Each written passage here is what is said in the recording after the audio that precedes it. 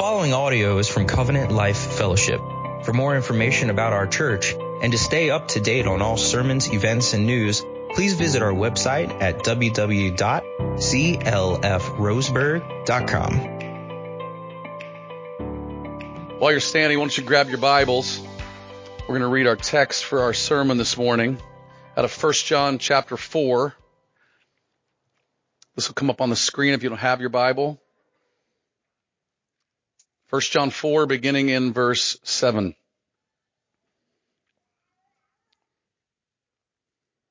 Beloved, let us love one another, for love is from God, and everyone who loves has been born of God and knows God. Anyone who does not love does not know God, because God is love. In this, the love of God was made manifest among us, that God sent his only Son into the world so that we might live through him. In this love, not that we love God, but that he loved us and sent his Son to be the propitiation for our sins. Beloved, if God so loved us, we ought also to love one another. No one has ever seen God. If we love one another, God abides in us, and his love is perfected in us. By this we know that we abide in him and he in us, because he has given us his Spirit. And we have seen and testified that the Father has sent his Son to be the Savior of the world. Whoever confesses that Jesus is the Son of God, God abides in him and he in God. So we have come to know and to believe the love that God has for us. God is love, and whoever abides in love abides in God, and God abides in him. By this is love perfected with us, so that we may have confidence for the day of judgment. Because as he is, so also are we in this world. There is no fear in love, but perfect love casts out fear. For fear has to do with punishment, and whoever fears has not been perfected in love. We love because he first loved us. If anyone says, I love God, and hates his brother, he is a liar. For he who does not love his brother whom he has seen cannot love God whom he has not seen. And this is the commandment we have from him. Whoever loves God must also love his brother. Father, thank you that your word says the steadfast love of the Lord never ends, and that your mercies are new every morning. Great is your faithfulness. This morning, Father, would you bless the preaching of your word and the hearing of your word for the glory of Christ, the good of his church, and the advancement of your gospel. In Jesus' name we pray. Amen. Amen. Thank you. You may be seated.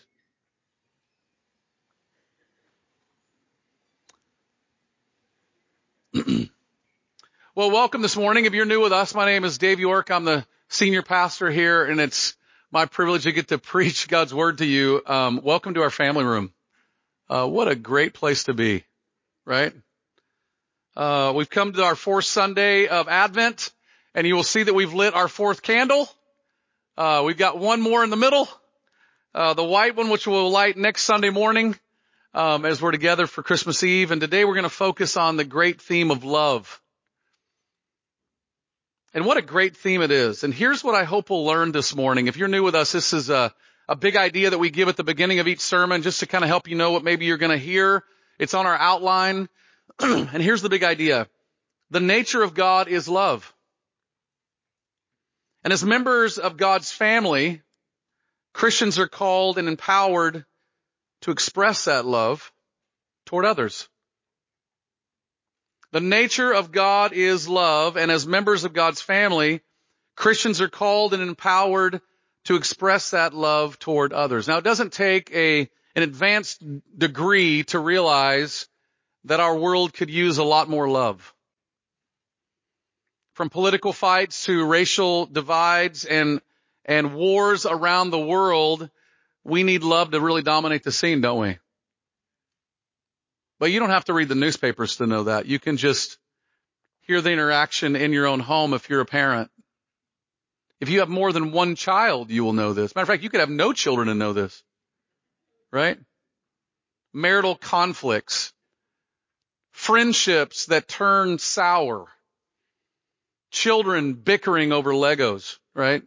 Just wait till Christmas morning, parents. You know how that goes, right? I mean, the brand new gift that you bought, the sibling grabs it, and you're talking World War 17 has just broke out, right? I mean,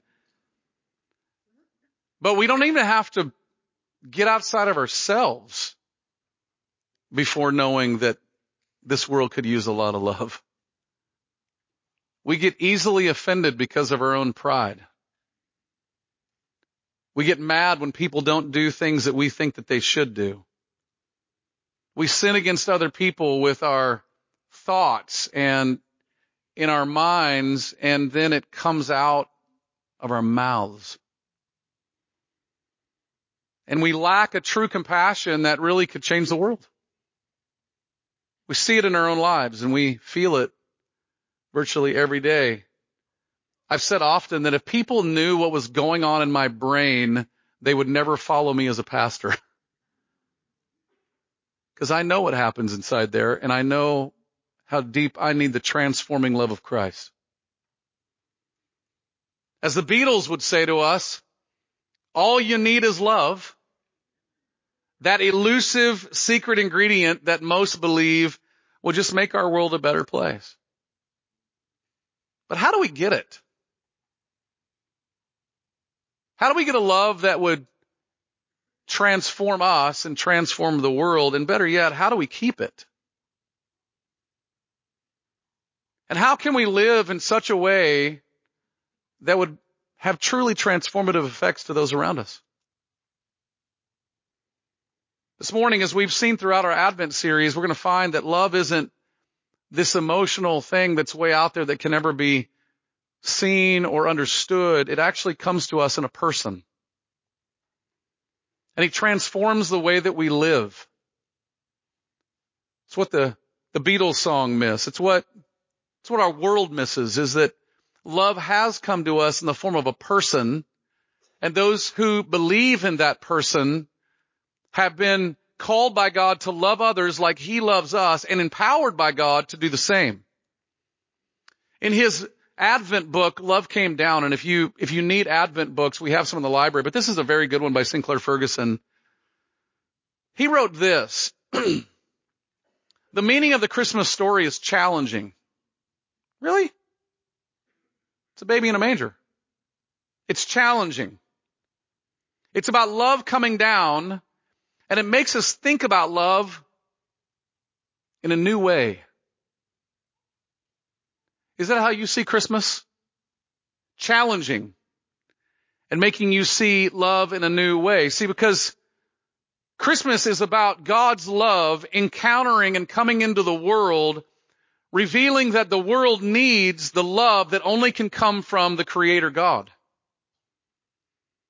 And God's love is selfless, unconditional, and perfectly compassionate. God's love is the highest form of love and is characterized by God's selfless concern for the well-being of others, and doing that perfectly, regardless of their actions or their circumstances. And it goes beyond a romantic love, the love between a husband and a wife that we feel. And it goes beyond a family love that we sense when we're watching our kids swing on a playground set, and they're just enjoying themselves, and our love goes out to them. This love goes beyond even that. It's a love that extends to everyone. It's a genuine desire and a perfect desire for the welfare and happiness of others. And when you know that love and you understand what that's the love Sinclair Ferguson is talking about, you understand why Christmas love coming down is challenging. And you understand that it helps us see love a little differently. You can see why that type of love, if lived out among God's people, would transform the world. Today we will examine John the Apostle's famous passage about love. John was called the apostle that Jesus loved. Can you imagine being called that apostle? He's called the apostle of love because when you read the Gospels or you read the Gospel authors, you're going to find no other author wrote more about this type of love than this apostle. And 1 John 4, 7 through 21 is his most extensive passage that he wrote about love. And in this little book of 1 John, he wrote to some dear Christian friends near the city of Ephesus because they were confused about some things. Some people who had claimed to be Christians had left the church and had begun to spew all sorts of things that were false and antithetical to the gospel of Jesus Christ. And these people were confused about what makes up a real, genuine, true Christian. And throughout John's letter, he wrote things like this. By this we know that we have come to know him if we keep his commandments. Or by this we know that we are in him. Whoever says he abides in him ought to walk in the same way that he walks. See, 10 times in this little small book, John gave various tests to help his Christian friends know what a genuine, true Christian looked like. It's a great book if you ever want to know what does it look like to be a Christian. It's a great book if you're ever wondering and struggling with assurance of your own faith, like, I don't know if I know God, and do I really believe in Jesus? And today we're going to look at the test of love. That's what we're going to see. So let's start with our first point in the outline, which is the origin and the manifestation of love. Where does love come from, and how has it been given to us? I mean, have you ever just for a moment stepped back and asked this question? If everybody in the world is talking about love, how do they even know it exists? Why are the Beatles even writing a song about this, right? I'll write tomorrow on why the Beatles wrote that song. It's really fascinating. June 25th, 1967. The very first, international broadcast called Our World, and the Beatles wrote that song for that moment, the dead heat of the Vietnam War, and with the concerns of the Cold War hanging over them, they wrote that song. It's the first time it ever debuted. John Lennon believed that song would captivate the world and they would all be changed. Ringo Starr said, it's a song that makes us realize we need to put flowers in guns rather than bullets. And when the world hears this song, they'll be changed. I don't know, Ringo.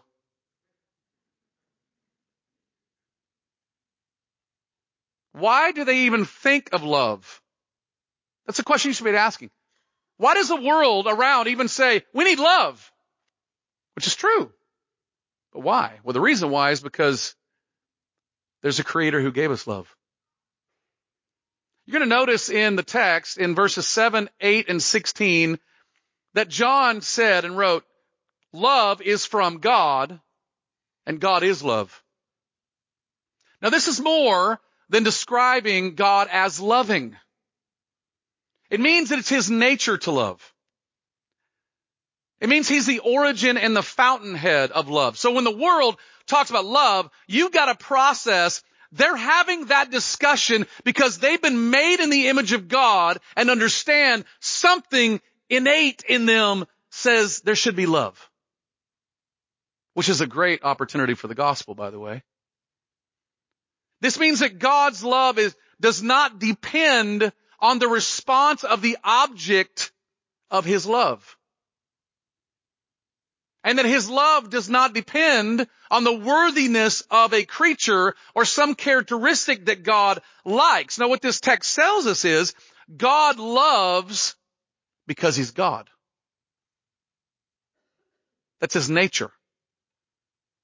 The nature of God is perfectly selfless, perfectly compassionate, perfectly kind.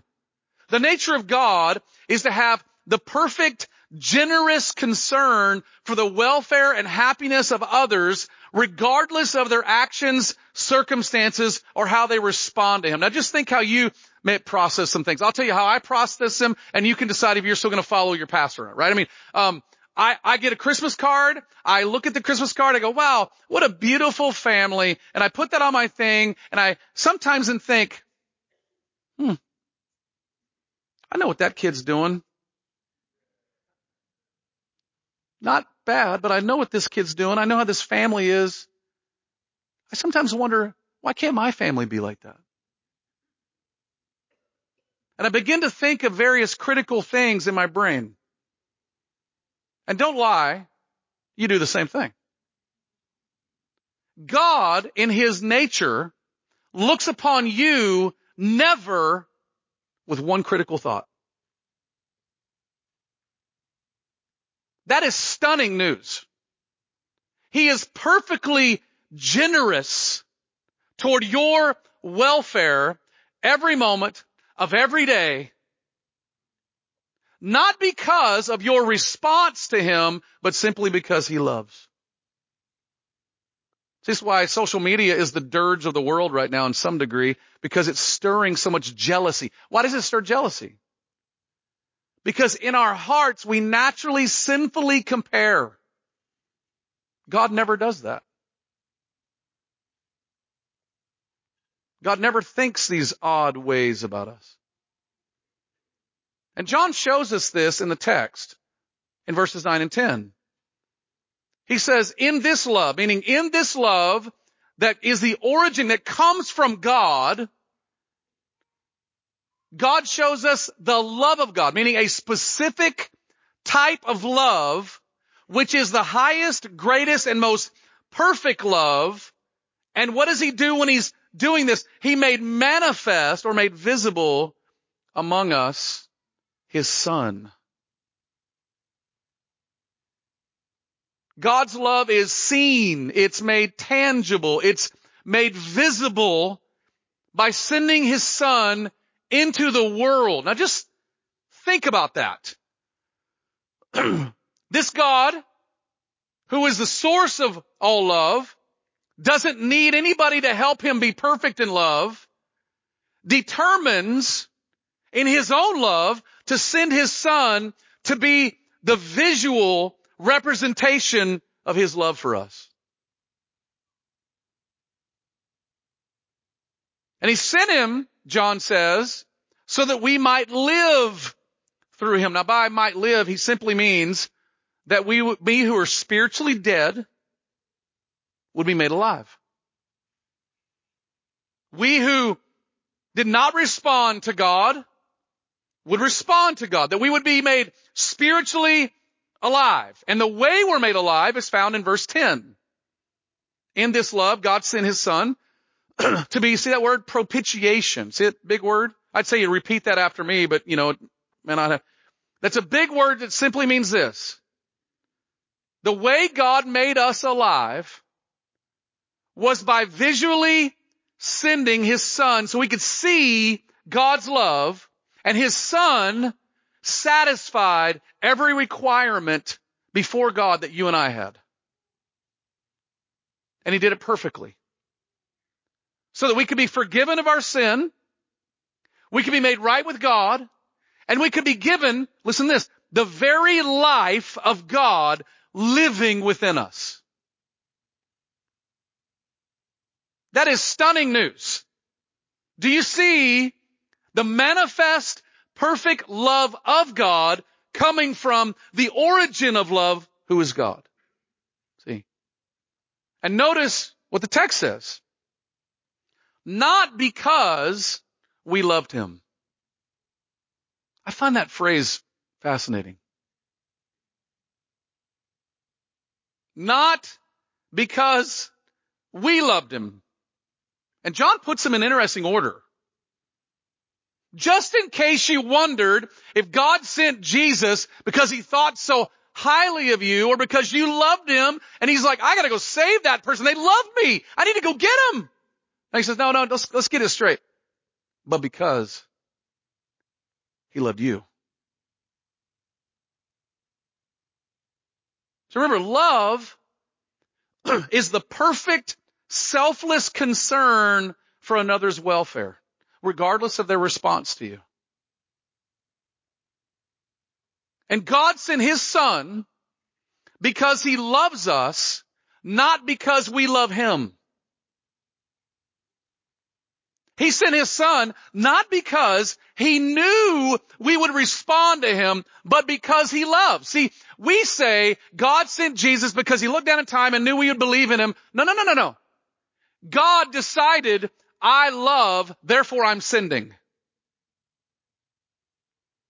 Daniel Aiken wrote this: our act was to sin.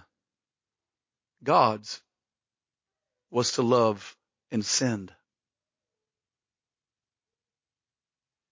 John Piper wrote, the nature and the origin of love does not lie in our response to God.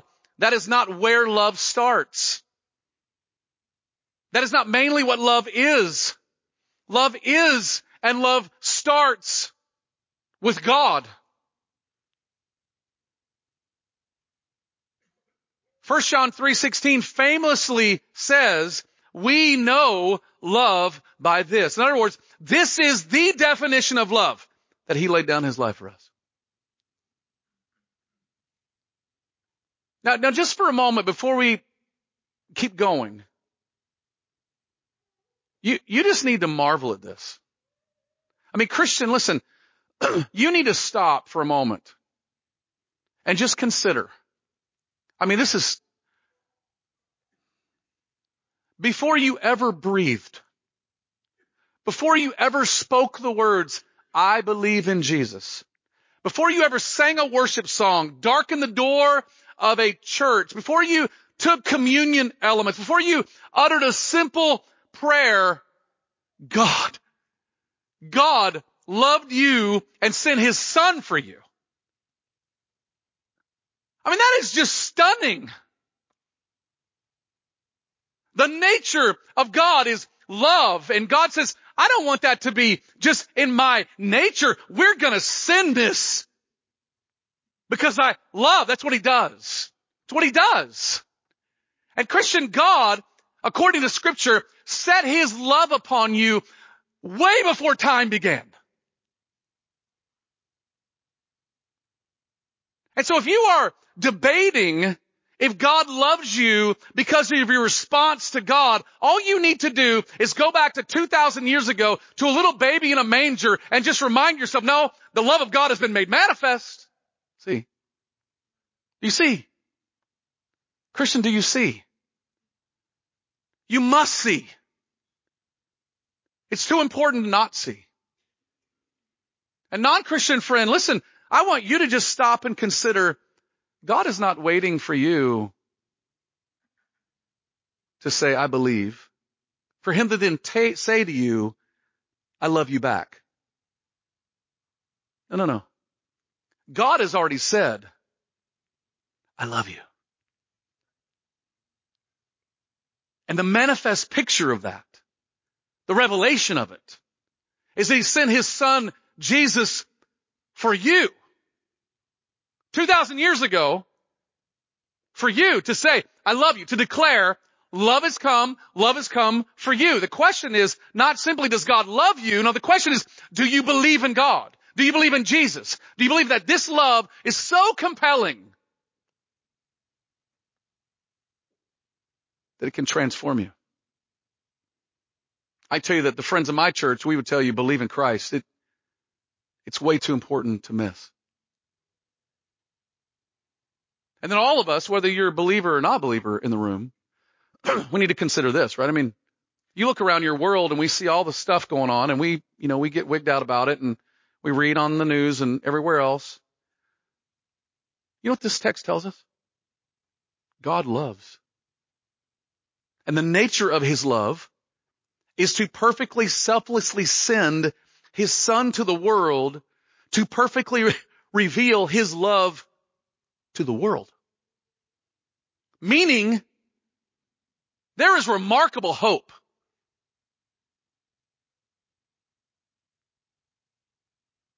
Because love has come. See, God is the origin of love, and he is and he shows us Jesus is the manifestation of love. Don't miss that. Let's go to the next point because it leads us pretty well into it. The reason for love and the ability to love, right? I mean, John isn't just introducing to us this high view of God. That's what I love about the New Testament writers is they make things practical. I like the gospel in shoe leather. I'm a very practical Christian. What does this have to do? So God is love. He's made Jesus come. What does that do for us? Well, notice John's challenge in verse 7. Beloved, or dear friends, let us love one another. Why? Why? Because love is from God, and everyone who loves is born of God. And he doesn't just mean loves like a family love or loves like a romantic love. He means loves like God loves. Selflessly giving without any concern for the other person's response. And John's motivation for our love is in verse 19. We love because he first loved us. Now, he's not simply saying we love God because he first loved us. That's true. John is taking it a step further. The reason we love others is because God first loved us. See, this is an effect of the love of God made manifest to us. We love others. And John goes on, he makes it a command. Like John doesn't just stop by saying, hey, listen, y'all, we should love God's love. That should be a natural thing. He goes on to say, no, listen, verse 11, if God so loved us, we also ought to love one another. That's Texan for saying, you better get on board here. We ought. Means it becomes a moral responsibility. In other words, it's morally right for us to love others because God loves us. Verse 21 makes it clear, doesn't he? And this commandment we have heard from him, whoever loves God must also love his brother. Do you see the word commandment? You go, that's not in the top 10 commandments. No, but it's a commandment. The reason we love is because God is love, and we're his children who are then commanded to love. Now you see this in the Bible because you'll see it all over. Now what's interesting about this motivation and this command is John is assuming something for Christians. Now I hope you're assuming the same thing about this. That anytime you see a command, you should always immediately think to yourself, I can't do that apart from Christ. And that's what John does. John assumes, hey, listen, you can't do this naturally. So John assumes God is working in Christians to make this happen. Notice the text, verse 12. If we love one another, notice, God's love abides in us. And his love is perfected in us. Verse 13, connecting love and God's love abiding in us to the work of the Spirit. By this we know that we abide in him and he in us because he's given us his Spirit. His Spirit is the very presence of God, living and active, dwelling in you as a child of God. And verse 16, so we have come to know and to believe the love that God has for us. God is love, and whoever abides in love abides in God, and, see the assumption? God abides in him. In other words, what God commands and morally obligates us to, God empowers by the most perfect power in the universe, the Spirit of God. That's not like your employer saying, hey dude, go get this job done. You're just staring at these plans going, I just don't. And they leave you without a budget. This is the God of the universe saying to you, I'm going to transform you. I'm going to change you. I'm going to command you to do this. And guess what? I'm not going to leave you alone. I'm going to give you the highest power in the universe to assist you to do this. The Spirit of God, which will make the love of God be shed abroad in your heart, which will again begin to let the love of God be spread. I will not leave you alone. What God commands, God always empowers to do. And notice how often John used the word abide. He uses it often. When we believe in Jesus as God's manifestation of his love for us, the Spirit takes up residence within us, and the love of God begins to just saturate our hearts. And then eventually affects our character. Now, for those of you who are canners, you're reading in John 4 God's pickling process. Y'all know what that is, right? The Spirit of God abides in us, drawing us to him. We're abiding in him, and he's just pickling us to make us look more and more and more like Jesus. And that makes all the sense in the world, because if God is the origin and source of love, those who are his children will have his DNA within us. Just natural, it's logical. I mean, Paul assumed this in Ephesians chapter 5. Therefore, be imitators of God, okay, as beloved children. And what's the next phrase? And walk in love. You see what Paul does there? Hey, as beloved children, you're God's children, right? Well, if that's true, then walk in love. As Christ loved us and gave himself up for us. See the selfless, sacrificial desire for the other person's well-being, regardless of their response. When John gives us the moral obligation to love, John is not disconnecting us from the source of love.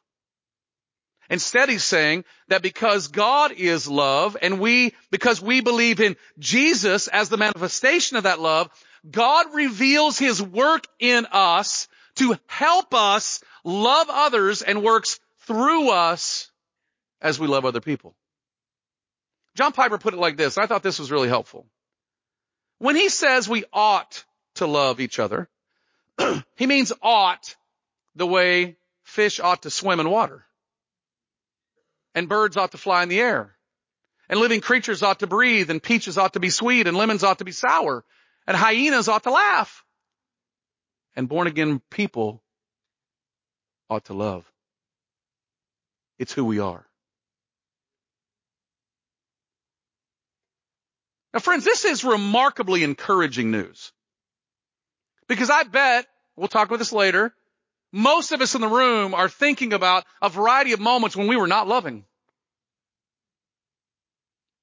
And what this tells us is, if you're a child of God, the God who loves you, the God who is the source of perfect love, will give you his Spirit and his power to help you love like he loves. And he will change your character to help you. And he will take you down a variety of life struggles to help transform you. He is committed to this work in your life. And here's how you know he's committed. You go back to a baby in a manger 2,000 years ago. Do you see how committed God is to working this work out in you? Is that he would send his son as a manifestation of love. Now listen, all of us who are older know this is true in our lives. If you're younger, you may be battling, I don't know if God will ever take me through this and make me like this. If you knew me as a young man, I was not a compassionate young man. I was proud, self-serving, and unloving, very critical. But the God of love never stopped working. And he took me through, when we talked about it last night at our elder meeting, care group last night, he took me through, and Joel and I through hard things. He put me in rooms with hurting people that I loved to watch them battle through life's struggles, to just break down every rough obstacle of lacking compassion and love. And he just kept working. And guess what he's doing? He's still working. And the reason he does that is because he is loving toward us to never stop. Because he's love. That's what he promised to do. And he will complete it until the day of Christ Jesus. The reason to love is because God is love. And we have seen it in Christ coming for us. And when we believed in his name, He gave us the ability to empower us to love like He loves. Now, what does this love produce? Let's look at the fruit of love. You'll see this in the text. What does this God-like love do through us and in us? What does this do? Right? What does this produce? Well, let's start with what it does through us. Notice verse 12. It's phrase really interesting. No one has ever seen God. If we love one another, God abides in us and His love is perfected in us. A semicolon in that sentence makes it feel like these are disconnected statements, but they're not. Notice the little phrase, no one has ever seen God. And notice how connected that is to, if we love one another, God abides in us and His love is perfected in us. What John is saying, and we'll see this in another place of John's writings and Jesus' prayer, one fruit of our love for one another is it reveals the nature of God to the world.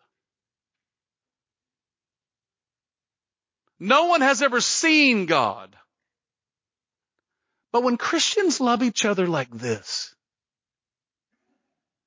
they see the God who is invisible. Do you see? That's what John is saying. Now we must be very careful here because our love for one another never outweighs nor does more than God's love revealed to us in Christ. None of us can save each other for salvation and eternity. That's what God's love does for us in Christ. But our love for one another is part of God's revelatory plan to the world for them to see the presence of God. Let me show you this in the book of John, the regular Gospel of John, and how Jesus prayed for this very thing to take place in His people. In John 17, Jesus is praying what's called the high priestly prayer before He goes to the crucifixion scene for us. And notice what He prayed. I do not ask for these only. He's talking about the 12 disciples, or 11 disciples at the moment, but also for those who will believe in me through their word. Now you know who that people is, right? That's us. Okay? That they may be one, just as you, Father, are in me, and I in you, that they also may be in us. Now notice the why. So that the world may believe that you have sent me. The glory that you have given me, I have given to them, that they may be one, even as we, God the Father, God the Son, are one. I in them and you in me. Notice that they may be perfectly one, so that the world may know that you sent me and loved them even as you have loved me. Now you see how Jesus prayed. He prayed that we would be one, like He and the Father are one, which means in the Godhead there is perfect, harmonious love. They are one in mind, one in essence, one in heart. And He's praying that we, His people who have heard the disciples' words, would believe and trust and know we can experience the love that is found in the Trinity right here. And notice the reason. The reason is so that the world would know the Father sent the Son. Maybe that's why. Why does this kind of love do that? Well, here's why. It is so supernatural that people would selflessly, unconditionally, with kindness, serve others for their well-being without any desire or reciprocation of that service, and love to such a degree that when sinned against are willing to forgive. That's so otherworldly that the world goes, okay, what in the world is happening on that?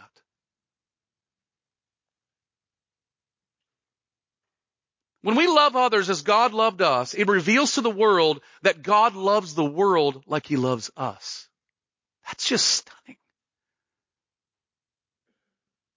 Daniel Aiken wrote this: no man has seen God in his unveiled essence, glory and majesty. Indeed, we are incapable as finite, sinful creatures of looking on God. It would certainly be our death.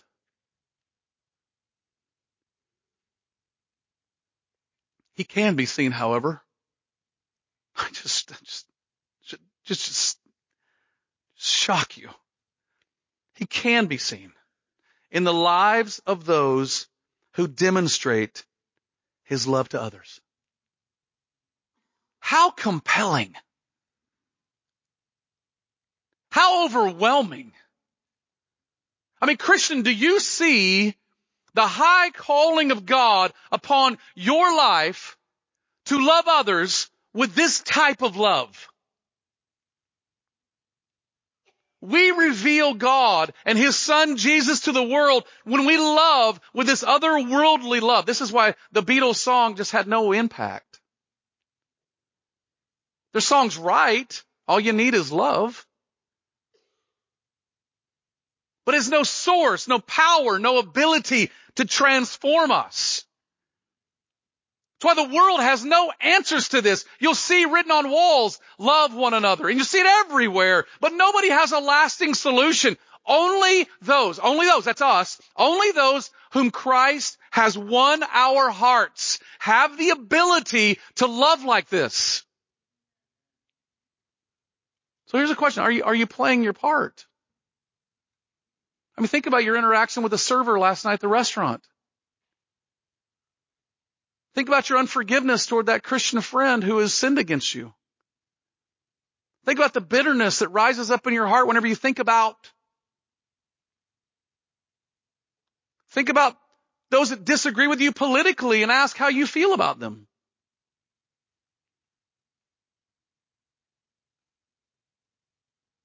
That's the fruit of love in us or through us. When this is permeating, it is compelling. But what about the fruit of love in us? What does that do? Notice verses 17 and 18. He says it clearly, that we may have confidence in the day of judgment, and his love is perfected in us. This is perhaps the most important fruit. So if you have a neighbor that's asleep, go ahead and tap him. Right? You can wake him up. If you're asleep, well, you haven't heard me yet. Okay? God's love made manifest in Christ, who satisfied God for us, gives us confidence on the day of judgment and cast out any fear of that judgment. The reason for this is that when we believe that Jesus alone has made the way open to us for God, to God, and made us right before God, we no longer are carrying the weight of condemnation. Instead of judgment, we receive mercy.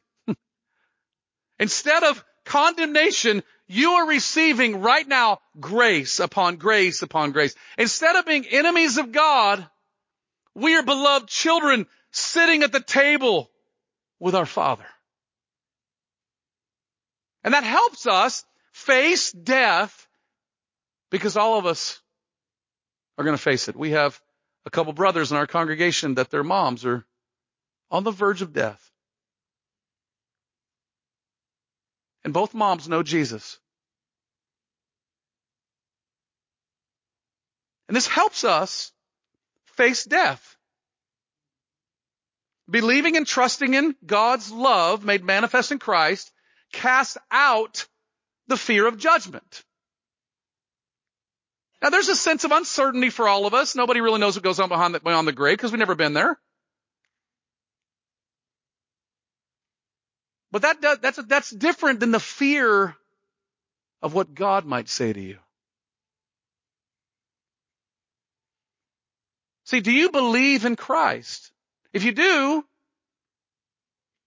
that understanding of Christ removes the fear of what God might say to you on that day.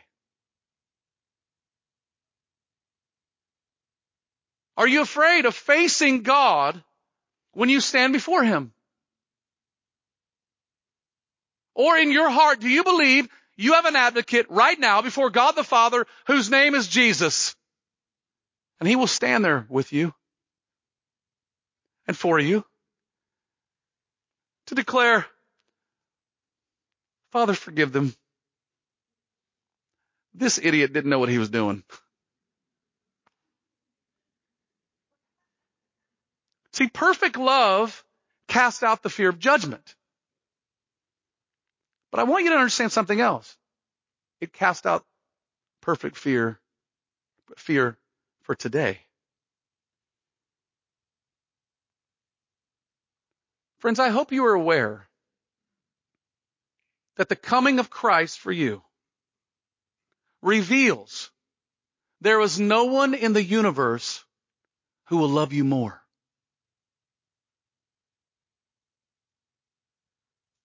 I want you to let that just settle in your soul, because that means we can stop looking for love in all the wrong places. God's love for us in Christ is the greatest solution for our cowardice. It's the greatest solution and balm for our worries about what other people think of us. No one loves us more than God loves us, and the revelation of that is that Jesus has come. And believing this allows us and causes us to no longer look for this love from others horizontally, and it allows us to distribute God's love horizontally that has been shed abroad in our hearts vertically. See, what you're going to notice is perfect love casts out the fear of man. Now, young people, I want you to listen to me and listen very clearly. God's love for you means you do not have to worry tomorrow when you walk in the classroom or you go to work or you're around your friends about what they think about you. That's not where your value is found. You can stop looking for them to love you and give you validation, and you can begin today to distribute God's love that's like a reservoir in your heart. See the difference? Singles, listen, God's love for you means your value is not found in being married. It is found in being loved by God, and the proof you have of His love is a Savior who has come. What glorious news! You can stop looking for value in an institution that God made and start giving God's love to others without needing them to reciprocate it. Married people, listen. God's love for you means your spouse cannot perfectly love you like this. They can't. And you can stop looking to your spouse to fulfill all of your needs, because it never will. And you can begin to serve your spouse with Christ's love because He has poured it out into your heart and given it to you in full measure. And so regardless of their response, you can love because your King has said, go love because I've loved you. And widows and widowers, oh, our heart goes out to you. But listen, God's love for you, it means that God has never lost sight of you. And God loves you just as much today as the day He did on your wedding day.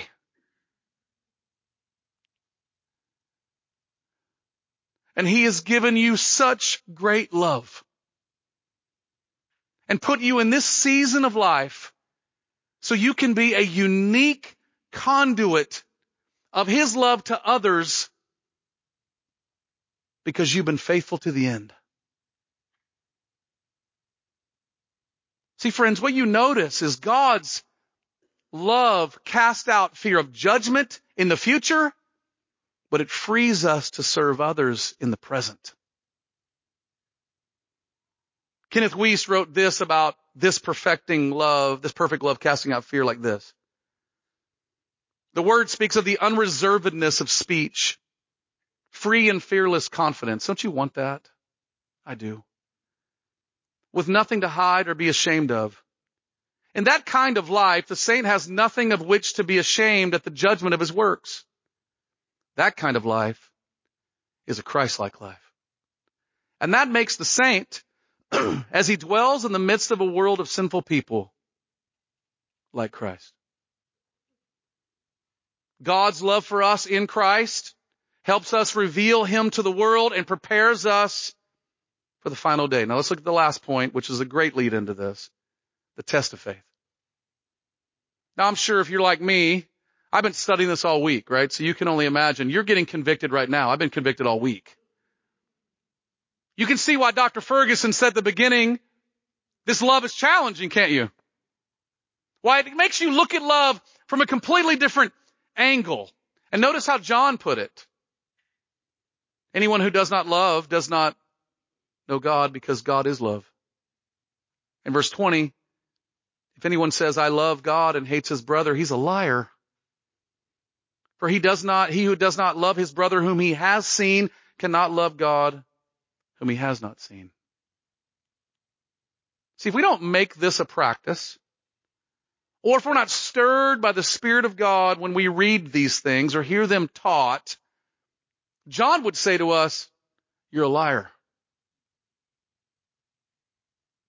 I love the directness of John. People who know me well know I'm very direct, and I like this kind of frankness. Just tell me what you really think, John. I think you're a liar. Okay, thank you. And John would say that God's love, if we don't practice love, does not abide in us. John really gives us no place to hide. This is why love is so important. This is why Christmas is so important, because love did come down at Christmas. God manifested his love by sending his son to the world. The incarnation makes God's love tangible, visible, real. The question is, do you believe it? See? That's what it's crying out for you from the manger. But this baby in the manger did not come to stay in the manger. He came to go to a cross. He came to give his life as a ransom for his people, those whom he loved. He came to satisfy every requirement of God for you. And when we believe in Christ, we're released from the tyranny of our sinful, selfish ways by the power of God's Spirit at work in us and his love being shed abroad in our hearts. Aren't you glad? You don't have to stay selfish. You don't have to keep saying no to your kids when they're asking you something. You don't have to stop loving your spouse because you're angry. You have been set free from your selfish, sinful ways. The tyranny is gone. You can love others as God has loved you. Now, as a way to examine this, in our closing, I want to pull up the most famous text about love in the Bible, 1 Corinthians 13, 4 through 7. And I want you to notice the word love, or it. I've highlighted them. Here's a way to examine yourself. Everywhere you see love spoken of, put your name in there. And just ask, is this true? David is patient and kind. If you know me, don't say no, he's not. Okay? All right? Put your name here. David does not envy or boast. David is not arrogant or rude. David does not insist on his own way. He is not irritable or resentful. He does not rejoice at wrongdoing, but rejoices with the truth. David bears all things, believes all things, hopes all things, and endures all things. Now, that you're all convicted and you want to crawl under your seats and you want to hide, notice I'm the only one that did that publicly. And my family's sitting over here. And we're all convicted. I want you to do something else. Where you see love, I want you to put God.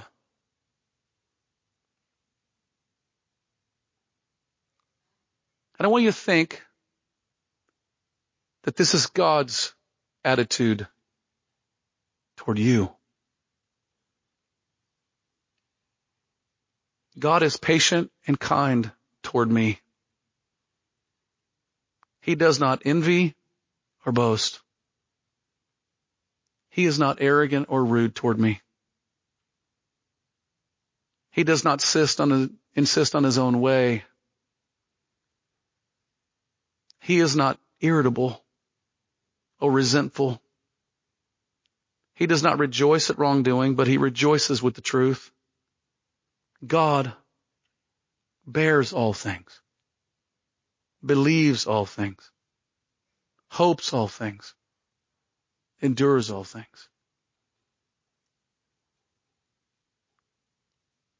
Because your God is the definition of love, here's what I want you to do. Run to him. Let's pray.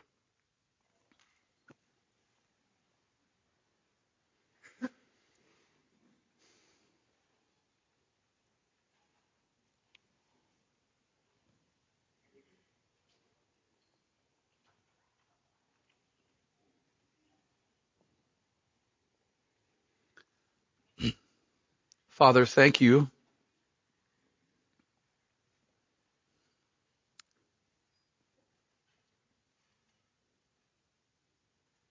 Thank you that you are love.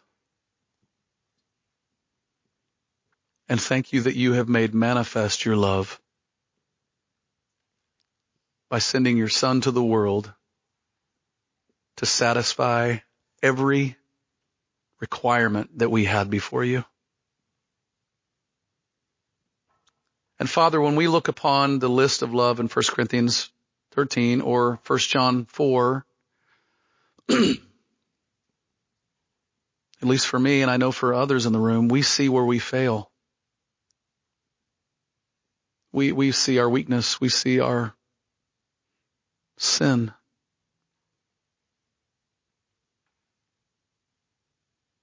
And that is why you came.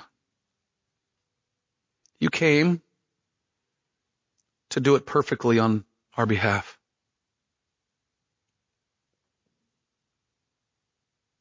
And so we run to you this morning because for your people who have believed in your name, you have said that if we confess our sin, you are faithful and just to forgive us and help us be different.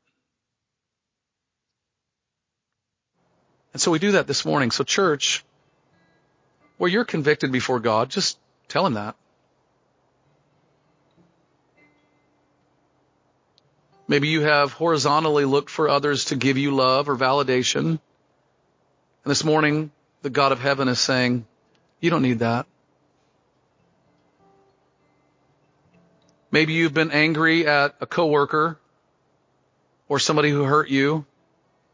And the God of the universe would say, you don't need to do that anymore.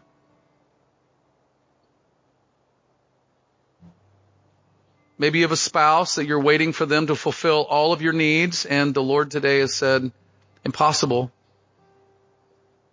Come to me. Confess your sin to your Father who loves you, and he will forgive you.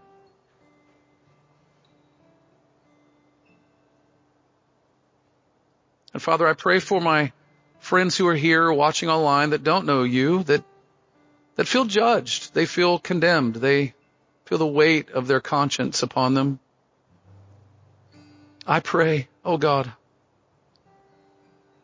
that you would let your kindness and your love and the beauty of Christ draw them to you. And if that's you this morning,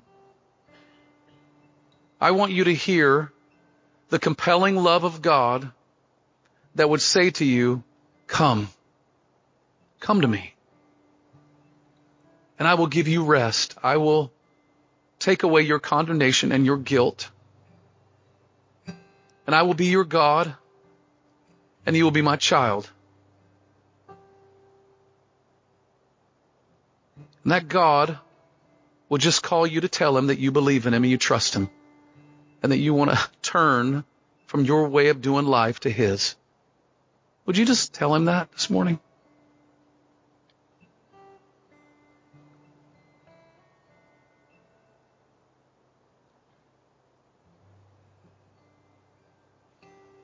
And Father, you said in your word that by this all men will know that you're my disciples, by your love for one another. And I pray for us as a church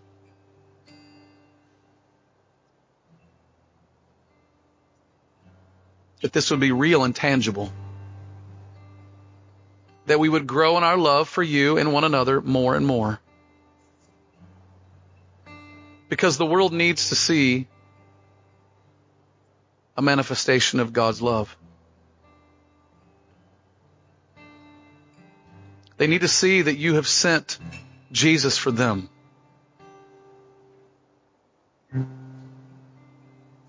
Help us to do this better as a family, not a business, not just a Sunday morning gathering, but a people, a family of God, on mission together to show the world the love of God. And we pray this in Jesus' name. Amen. This sermon has been proudly given in response to cherishing the gospel of Jesus Christ. Be sure to check out our YouTube channel and subscribe to watch all our sermons online. For more information about Covenant Life Fellowship, visit us on the web at www.clfroseburg.com.